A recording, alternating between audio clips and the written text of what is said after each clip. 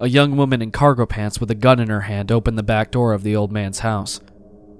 When she saw us, she stepped aside and let us in, while carefully eyeing me. "Take your damn shoes off," the old man said. "Don't want you tracking no mud inside." "Dad, no. He might need to run out quickly in case they get inside." "Fine."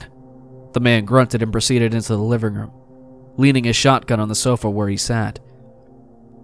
"Make yourself at home," the girl said, "but don't try anything stupid." She went past me and inside the living room. Everything about her confidence in verbal and body language told me she was trained for this exact type of situation, but I didn't want to ask her anything yet. I joined them in the living room and sat opposite the old man. "Name's Harry," he said as he lit a cigarette. "And this here's my daughter, Alyssa." I introduced myself as the old man kept staring at me silently. I couldn't decipher any emotions on the old man's face. "You live close by, don't you?" Harry asked. "Yeah, a few blocks away. That creature made me get into your backyard. I didn't mean to trespass." "Are you headed to the hospital?" "No, why?" "Some survivors gathered up. Said so on the news before they stopped broadcasting. They're probably still there, though." "Harry, do you know anything about what's going on?" "Devil's work, I tell you. Ever since they started mining 2 years ago, I kept telling them something would go wrong." "Dad, come on, not this again." Alyssa rolled her eyes. Harry simply ignored her and continued. "It ain't natural to go digging into the earth. Wasn't meant for no humans. I could bet you they woke something up down there at the quarry." "So, do you know if the military has any plans for a rescue mission?" I pretended not to know. I also wanted to know if Alyssa was with the army, and hoped I would get my answer this way. Something told me that if she was with the military, I'd already be dead. "Ain't no military coming to save us, son," Harry said. "Saw them retreating with their armored vehicles, and Alyssa here saw them shooting civilians on sight." Alyssa nodded. "So, you're not the military?" I asked her directly. "X," she responded. I nodded and then said, "So I guess our best bet is to go to the hospital." Alyssa nodded. "You could go there and wait it out. Or find the survivors there and use the numbers to bust your way out of town. Hospital's close by, but there may be some of those monsters roaming around," Alyssa said. Just after a few minutes of talking to her, I could see a resemblance to her father, despite her not being as stubborn as Harry. I nodded and we sat in silence for a moment. "Do you know anything about 36? I heard them talking over the radio about 36 getting out of hand."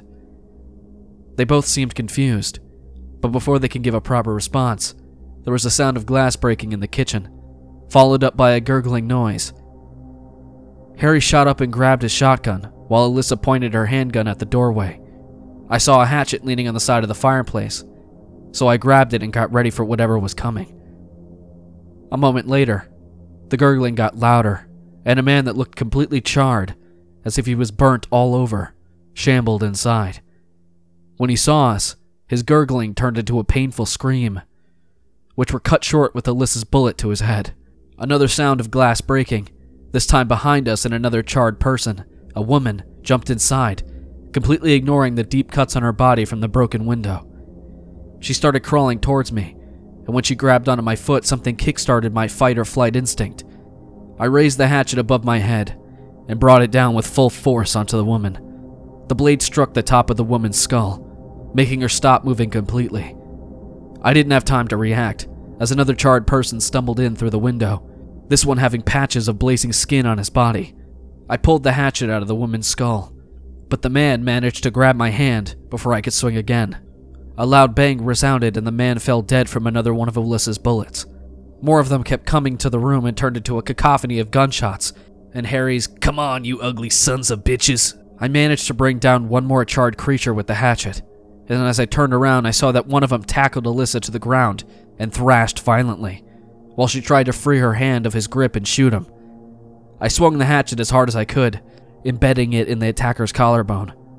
He screamed an inhuman scream and fell backwards when I pulled out the blade. He started scooting back with his heels, holding his bleeding shoulder. But by this point, adrenaline took over my actions completely, so I had no intention of stopping. I gripped the hatchet with both hands and brought it down on the creature over and over, first severing one of his arms and the forearm, and then finally killing him with a strike to the face. Just then I realized everything was quiet again. No gunshots, no gurgling, no swearing on Harry's end. Just the sound of our panting. "I owe you," Alyssa patted me on the shoulder as she stood up. "Bet you're thankful now you didn't have to take off your shoes." "These goddamn fuckers!" Harry cursed as he reloaded his shotgun. "You can't stay here any longer, kids. Get to the hospital." "Wait, what about you?" "I ain't leaving our home behind." "Don't be stupid, Dad. If you stay here, you'll die." "I promised your mama that this will always be our home. I'm not letting these hellspawn take it away from us."